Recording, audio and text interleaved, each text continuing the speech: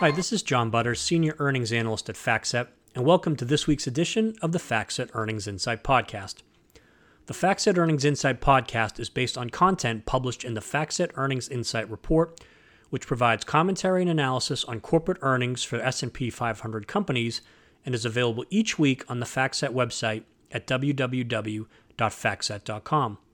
We'll start this week's podcast with an update of the key metrics for the third quarter earnings season for the S&P 500, and then discuss our topic of the week, which is profit margins for the index.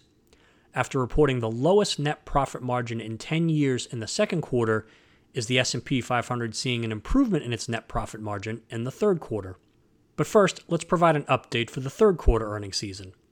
At this point in time, more S&P 500 companies are beating earnings estimates for the third quarter than average, and beating these estimates by a wider margin than average.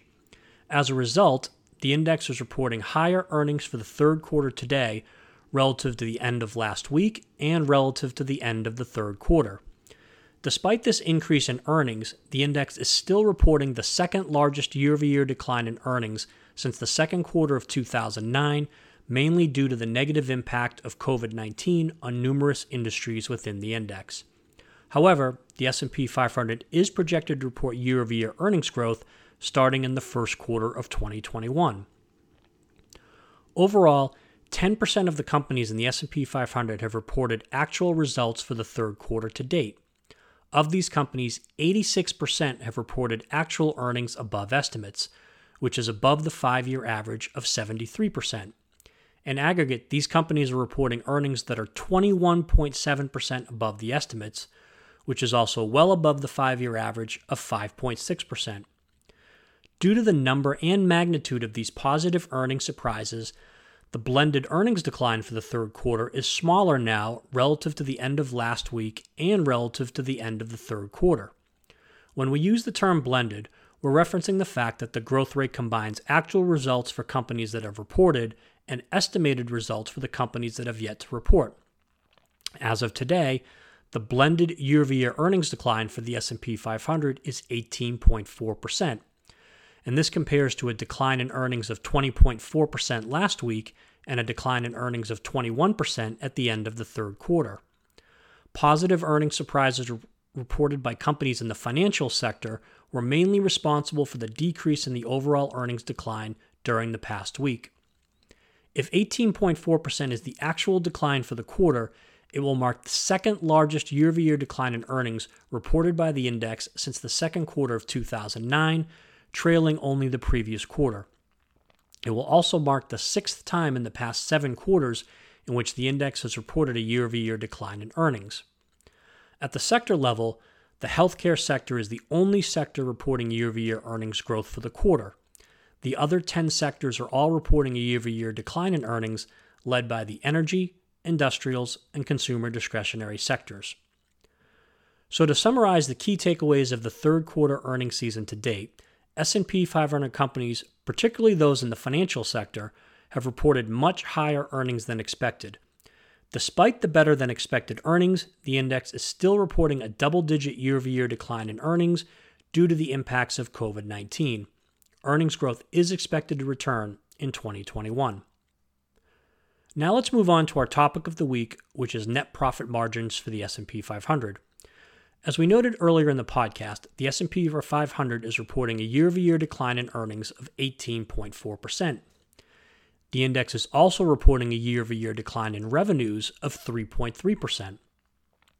Given the much larger decrease in earnings relative to revenues, what is the S&P 500 reporting for a net profit margin for the third quarter? The blended net profit margin for the S&P 500 for the third quarter is 9.7%, which is below the 5-year average net profit margin of 10.5%. Again, when we use the term blended, we're referencing the fact that the net profit margin combines actual results for companies that have reported and estimated results for companies that have yet to report. If 9.7% is the actual net profit margin for the quarter, it will mark the first sequential improvement in the net profit margin since the second quarter of 2019. However, it will also mark the third lowest net profit margin reported by the index since the first quarter of 2016, trailing only the previous 2 quarters. At the sector level, 6 sectors are reporting net profit margins that are below their 5-year averages, led by the industrial sector. However, 5 sectors are reporting a sequential improvement in their net profit margin in the third quarter compared to the second quarter, led by the financials, industrials, and consumer discretionary sectors. Analysts believe net profit margins will continue to improve on a sequential basis after the third quarter. Based on current estimates, the estimated net profit margins for the fourth quarter of 2020, the first quarter of 2021, and the second quarter of 2021 are 9.8%, 10.4%, and 11% respectively. In summary, the 9.7% net profit margin for the S&P 500 for the third quarter is still low by historical standards, but does reflect an improvement relative to the unusually low profit margin recorded by the index last quarter. Analysts are optimistic this improvement will continue in 2021. This concludes our Earnings Insight podcast for this week. Thank you for listening. For more information on the topics discussed today and other market-moving trends, please visit the FactSet website at www.factset.com and check out our FactSet Insight blog, Street Account podcasts, and the full Earnings Insight report.